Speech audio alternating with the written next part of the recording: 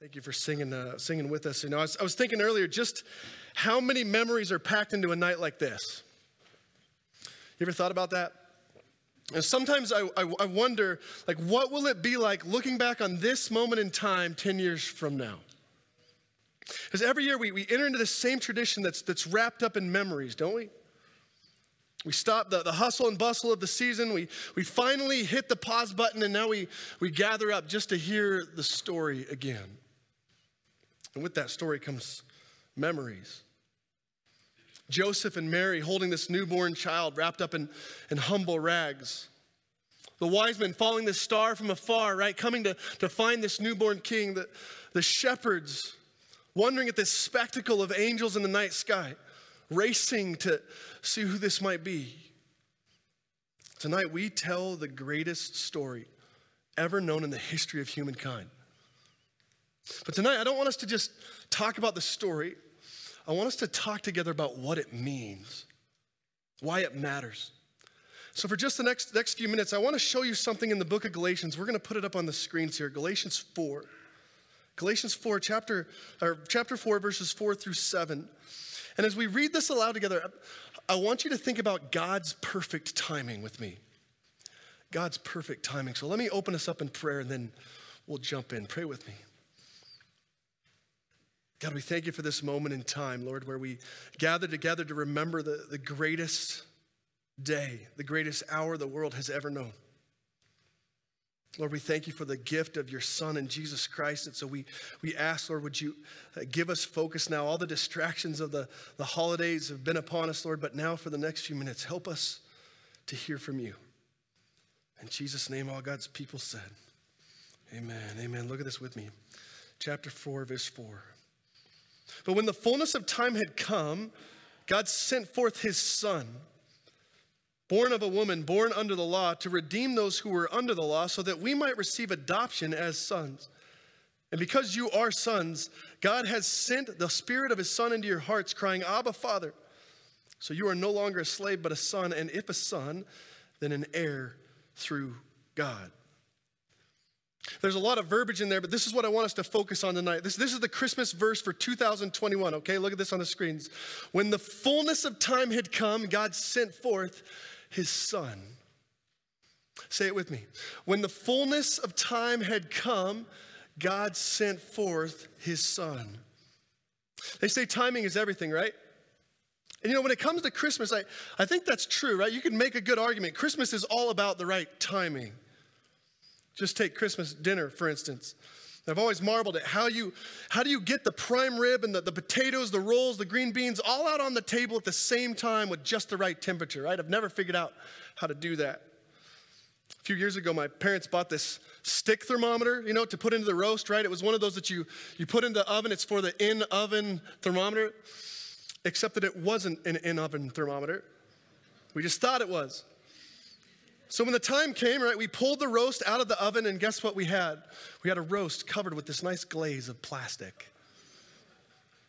Christmas and timing go hand in hand. In my grandparents' house, I could never fall asleep on Christmas Eve. I still can't. The struggle is real. Right? There's too much excitement in the air. And just outside my room, my grandparents had this grandfather clock. It would chime on the hour, and I'd listen for it and wait. Dong, 1 o'clock.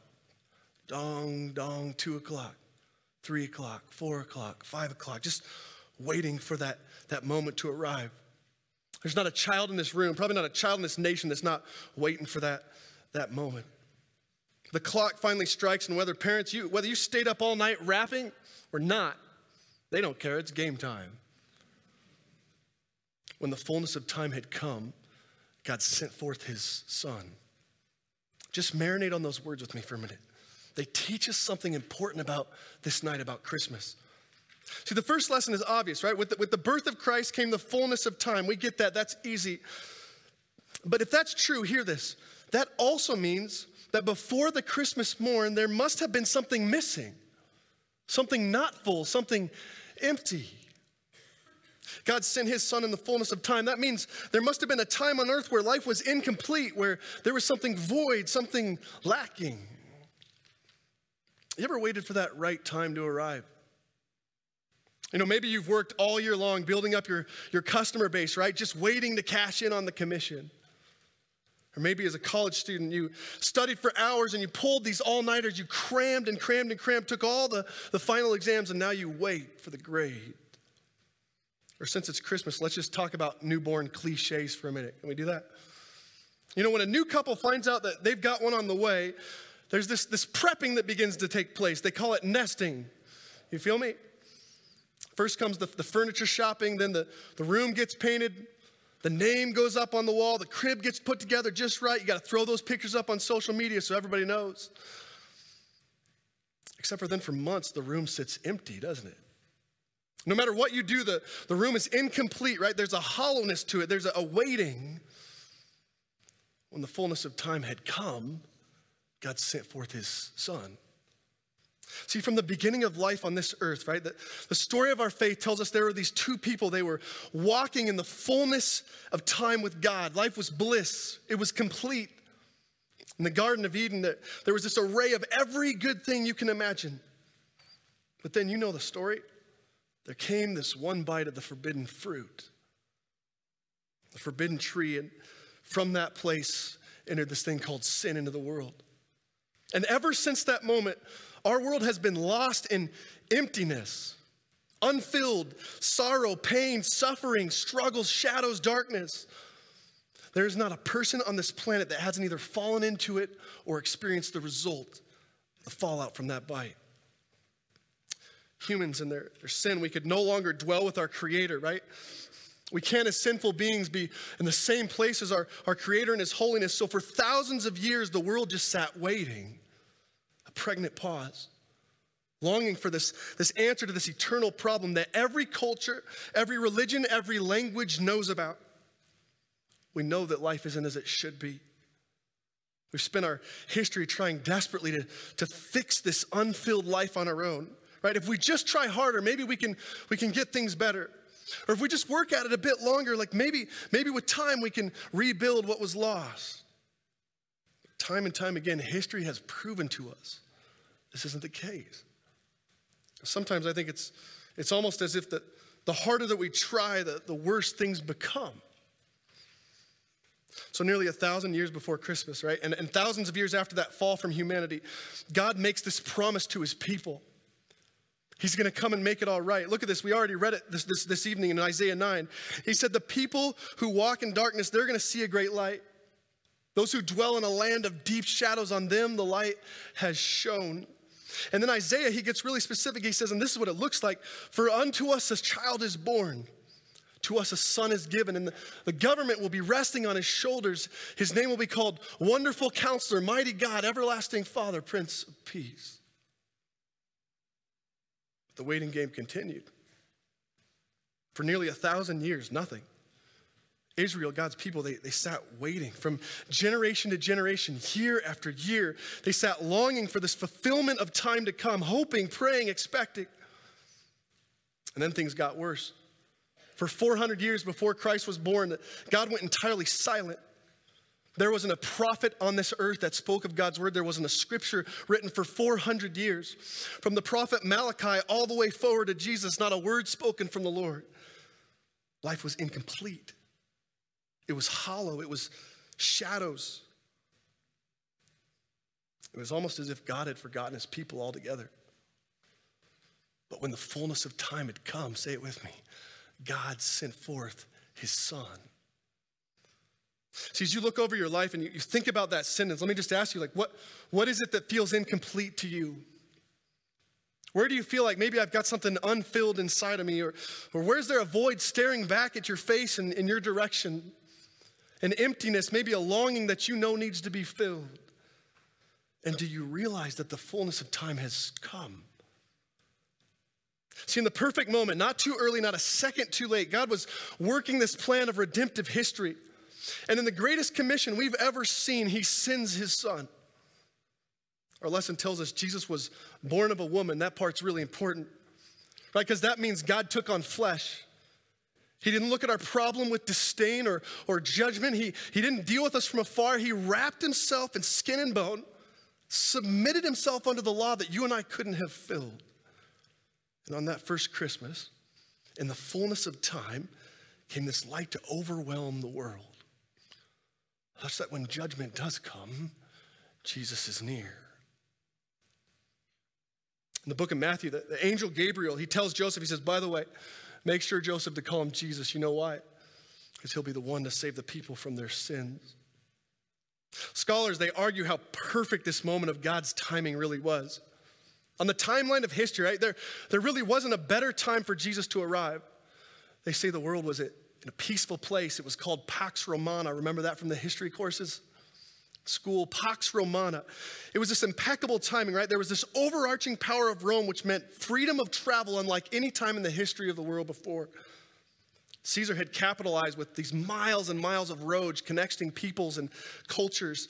At the same time, there was this Greek culture thriving, right? Which meant the Greek language was also moving along those roads, ready to pass the message. The prophets had given prophecies for years and years and years, which meant there was a foretelling of the day that this would come. There were people waiting. Things were ripe for the message to arrive. All the infrastructure in place. But hear me out. That's not the point. The point of Christmas is that no matter how long we wait, God's timing is perfect. And in the fullness of time, God keeps his promise. And in keeping his promise, he sends forth his son. See, there was the world before Christ, right? Empty, lost, shady, hopeless, dark. And then there was the world after Christ, same dark world. But now comes light and hope. I'll ask again, the question for us, I think, tonight, though, is do you trust in God's timing? See, when the angel Gabriel came to Mary, told her, you're going to be a mother, like, think of how off that time was. She could have easily said, no, this isn't going to work for me. I'm a single woman. I'm betrothed. I'm engaged. I'm not married. They kill women for this. It ain't going to work. Come see me in a year, Gabriel. Joseph, he could have dismissed the word altogether. You know, in that culture, no young man wants that burden of shame carried on him. Look, let's just wait till we put the ring on the finger, and then we'll do this, Gabriel. But that's not what they said. And then 40 weeks later, after that announcement, Caesar Augustus sends out this decree that everyone had to go back to their hometown. Timing was horrible. Joseph and Mary are now going to have a baby on the road. And yet when the totality arrived, right, when the clock struck 12, when the fullness of God's time, Mary and Joseph were all in. I love that phrase, when the clock strikes. You ever notice how in the movies, whenever you hear that phrase, there's like an ominous tone to it? Anybody watch Home Alone lately? Like Kevin, his bedtime is 9 o'clock, right? So when the clock strikes 9, what happens? The music begins to crescendo, the robbers are coming in. That's a violent movie, isn't it? The older I get. But he cocks that BB gun, the music's playing, you can feel the urgency. He goes, this is it, don't get scared. In Charles Dickens' A Christmas Carol, 1843, every time the clock strikes, there's a new lesson for the man. In Cinderella, it's not a Christmas movie, but just humor me for a minute. The clock strikes 12, right? And what's supposed to happen? The carriage turns into a pumpkin, the horses turn into mice, the dress to rags. See, but the Christmas story is the opposite of that. It's the antithesis of that, right? When the clock strikes, when the fullness of time had come, God sends forth his son, born of a woman, born under the law. Why? So that you and I might be redeemed. February 3rd of last year, a woman by the name of Sarah Pasucci had gotten a letter in the mail. It was an anonymous note from her neighbor. It said, "Dear Sarah," listen to this, "it's now Valentine's Day. It's been over a month since Christmas, so for the sake of all of us, take your Christmas lights down." The neighbor was convinced Sarah's timing was off, so she sent a nasty gram back. But what this neighbor didn't know was that Sarah's timing was actually spot on. Sarah's father had helped her put up the Christmas lights just before the holiday, but right after that, he died. Just a week after that, Sarah's aunt who lived with them, she passed away too, and so Sarah was lost in grief. There's no way she was going to pick up these lights. She couldn't pick up the pieces. So Sarah wrote a note to this anonymous nastygram and put it on social media. It said this: "Whoever you are, I'm sorry. You should know my family has been preoccupied with funeral arrangements, utility payments, and unimaginable grief. So you're right, we hadn't gotten to taking the decorations down this year. We'll do our best in the days to come. Soon after, the post went viral, and the entire town began to hear the news of what had happened to this woman. Sarah's neighbors were so touched by the stories, a dozen of them, they began to set up a coordinated plan. But the plan wasn't maybe what you think it was. It wasn't to go help Sarah take the Christmas decorations down. It was for the entire neighborhood and the entire town to go into their attics and grab their Christmas decorations and put them back out. And though it was February, though the timing seemed completely off by all human standards, one by one they began joining her and rejoicing again in the Savior's birth. See, for one neighbor, the timing's all wrong, right? Get those lights off your house. But for the others, the ones who truly understand Christmas, we realize that joy is so much more than a memory to be boxed up and wait for next year. I mean, look at how perfect God's plan is. I want you to see the impeccable timing of the Lord. Look at this in Romans 5:6. Romans 5:6 tells us the same child, the same boy who was born at the right time on Christmas Day in the fullness of God's time, died for us. At just the right time, Christ died for the ungodly. I'll invite the band to come back up here in a minute. As they do that tonight, though, I want you to hear this invitation, hear this Christmas note. For the one who puts their faith in Jesus Christ, as Brian said, the wait is over. The fullness of time has come. And even though we might walk through a valley of shadows, even though we might struggle with sorrows and pains, when you put your trust in Jesus Christ, you now walk with the brilliance of light. And even though you might face hardships and trials, wherever you go, you now carry the joy and hope and peace of his love. Friends, the same God that promised us a child, the same God that fulfilled it on Christmas Day has told us he's coming again to take every wrong of this life and finally make it right. When we hold that candle in the air in a minute, and you see how the glow pierces the darkness, hear this. There is no better time, no greater moment, no better memory to be made than for you to give your life to him. Will you pray with me? Let's pray. God, we thank you that in the fullness of time, at just the right moment in this history, you sent forth Jesus Christ. Lord, to not only be born for us as Emmanuel, God with us, which is unfathomable, but also, Lord, that you would make a way where there was no way, and that at just the right time, he would die for us. So Lord, we pray tonight as we continue to worship you that you would help us, Lord, help us to know what it is to have the light of Christmas with us, the hope that goes beyond all struggles, all sorrows, all pain. Lord, would you help us to know deep inside what it is to stand in the fullness of your time. In Jesus' name, all God's people said, amen.